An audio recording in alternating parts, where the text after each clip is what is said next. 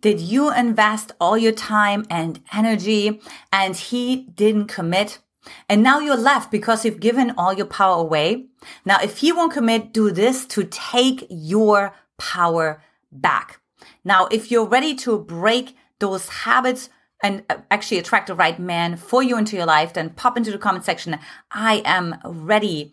I'm Antje Boyd, founder and creator of the Magnetize Your Man Method. And look, this is the channel where we magnetize your man so that the man you want desires and pursues you forever.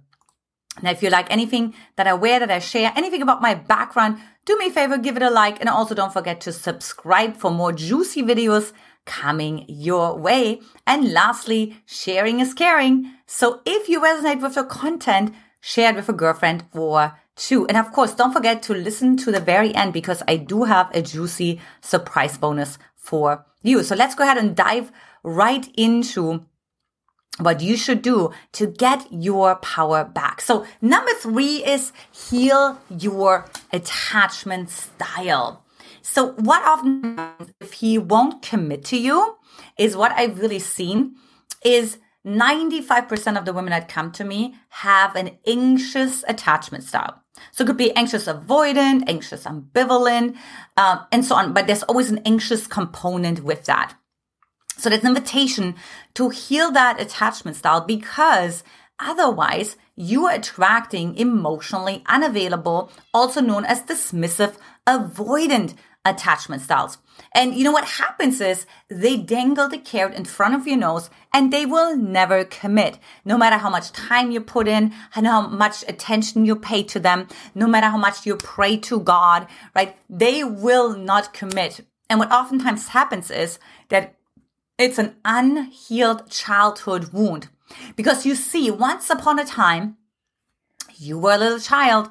And if you had an emotionally unavailable parent, for many different reasons, maybe they were stressed, maybe they were sick, maybe they were busy and they were gone due to work, right? Maybe they had a mental illness. It could be many different reasons why they were not available. But when they're not available and you're reaching out because you want to get your needs met, right? You're reaching out for love, for affection, for milk, but whatever it is, right? For touch. And you don't get that. That's disrupting your attachment, right? That's disrupting your bonding. So what starts to happen is like you keep doing it and you experience a disappointment. Then you start to make it about yourself because you're saying, wait a minute, I must be doing something wrong because clearly my parents are amazing. And, they're the first human sample that I get to see after my birth, right? So they're of course like God. They're on a pedestal. So it must be about me. So then like you make yourself wrong, right? You start to feel insignificant. You start to feel helpless. You start to feel powerless. And then eventually, like that's too painful for you and you develop a coping mechanism. So this is how this all starts, right? So you start to become misindependent, but in reality, you still are so yearning for your needs to be met. So it's really important for you to heal your attachment style because otherwise you attract men into your life who are like, oh, she's misindependent. Great. I don't want anyone to rely on me. Fantastic. I'm avoidant. She's not really connected to her needs, at least not in the beginning. Let's get together, like let's date. Also, if you haven't healed your attachment style, you will actually find yourself being crazy attracted and having crazy polarity to a man who's not healthy for you because that reminds you of your childhood, right? So it's really saying, oh, I resonate with that. This feels familiar. So that's why you want to heal your attachment style to take your power back instead of staying attached to a man who's simply not good for you. Now, if you're liking this content so far, do me a favor, give it a thumbs up, like it, and subscribe. Number 2 is asking yourself, where are you not committing to yourself? Right? So you want to really see, okay, wait a minute. The quality of men I attract into my life is directly proportional to the relationship I have to myself. So if the man won't commit, where am I not committing? Right? Where am I committing to a part of me, maybe that well-presented part, right? Maybe that professional part, maybe that funny part, maybe that confident part, but I'm not going to commit to that angry part of me. I'm not going to commit to that sad part of me. I'm not going to commit to that insecure part of me, right? So asking yourself, where am I not committing to myself? So for example, like I made up the story. I had, of course, emotionally unavailable parents. And I made up the story, I need to have it all together, right? So like what I'm certainly not committing to is like that helpless part, because I need to make sure I can provide for myself. Like I need to make sure I don't need anyone.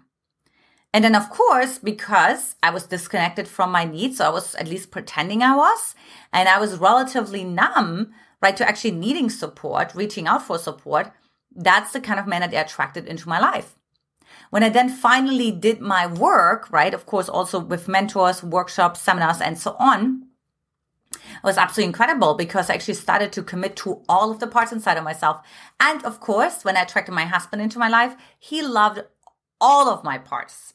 As a matter of fact, the night after I was the biggest biatch to him, so to say, so there's definitely a part that I wasn't necessarily proud of, he proposed marriage to me, and then we got married 2 months later, right? So that's what happens when you're committing to yourself. And finally, number 1, do an inventory of his energies. Okay, hold on. Let me back off. So men have different energies inside of themselves. So do women. What happens is when we get attached to a man, when we decide like he's the one, I want to commit to him, I want him to commit to me, it's usually we just get familiar with like maybe 2 energies.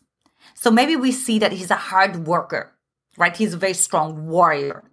Or maybe he has a very strong inner boy, right? Maybe he's like really funny and playful and creative. But then you're like, wait a minute, how is this king? Does he have a life direction? How is his wild man? Does he feel actually like really embodied? Does he have an edge, right? Like all the different energies. So you actually want to see, wait, which of those energies does he not have? Because then you actually allow him to be human versus being like sort of this idealistic phenomena that you may make him to be, so to say, right? And then, of course, makes you give your power away. So before we go into the bonus that I have for you, what do you do to take your power back? Leave that in the comment section. And for those of you who stayed until the very end, the bonus is take him off the pedestal. Now, one thing that I always say is the soulmate is real. The pedestal you put him on is not. It's really funny. A few years ago, my girlfriend asked me after I met my husband, and she was actually one of the women who was in my back then soulmate support group, right? She was the only one who hadn't attracted, funny enough.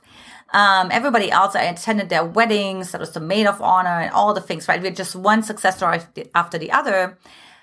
She had such a high level. She had this man on a pedestal. And I said, you know what? If you knew how normal it is to meet the man, it's just going to be so normal. You may not even notice that he's your soulmate. It may feel like breathing.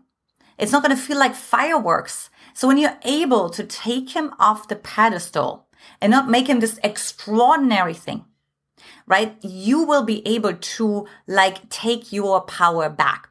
Another way to say that is what my husband always says, it's just the usual. So instead of saying, oh my gosh, he's this always wanted, never expected miracle, it's just the usual. There's more where this came from, right? This is more, of course, this man was interested in me, and there's more where this came from.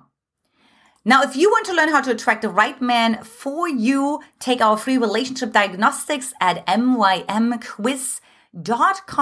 And if you haven't done so already, what's next? When he deeply loves you, he will start saying these 5 things. Lots of love to you, ladies, and I will talk to you in the next video. Bye-bye.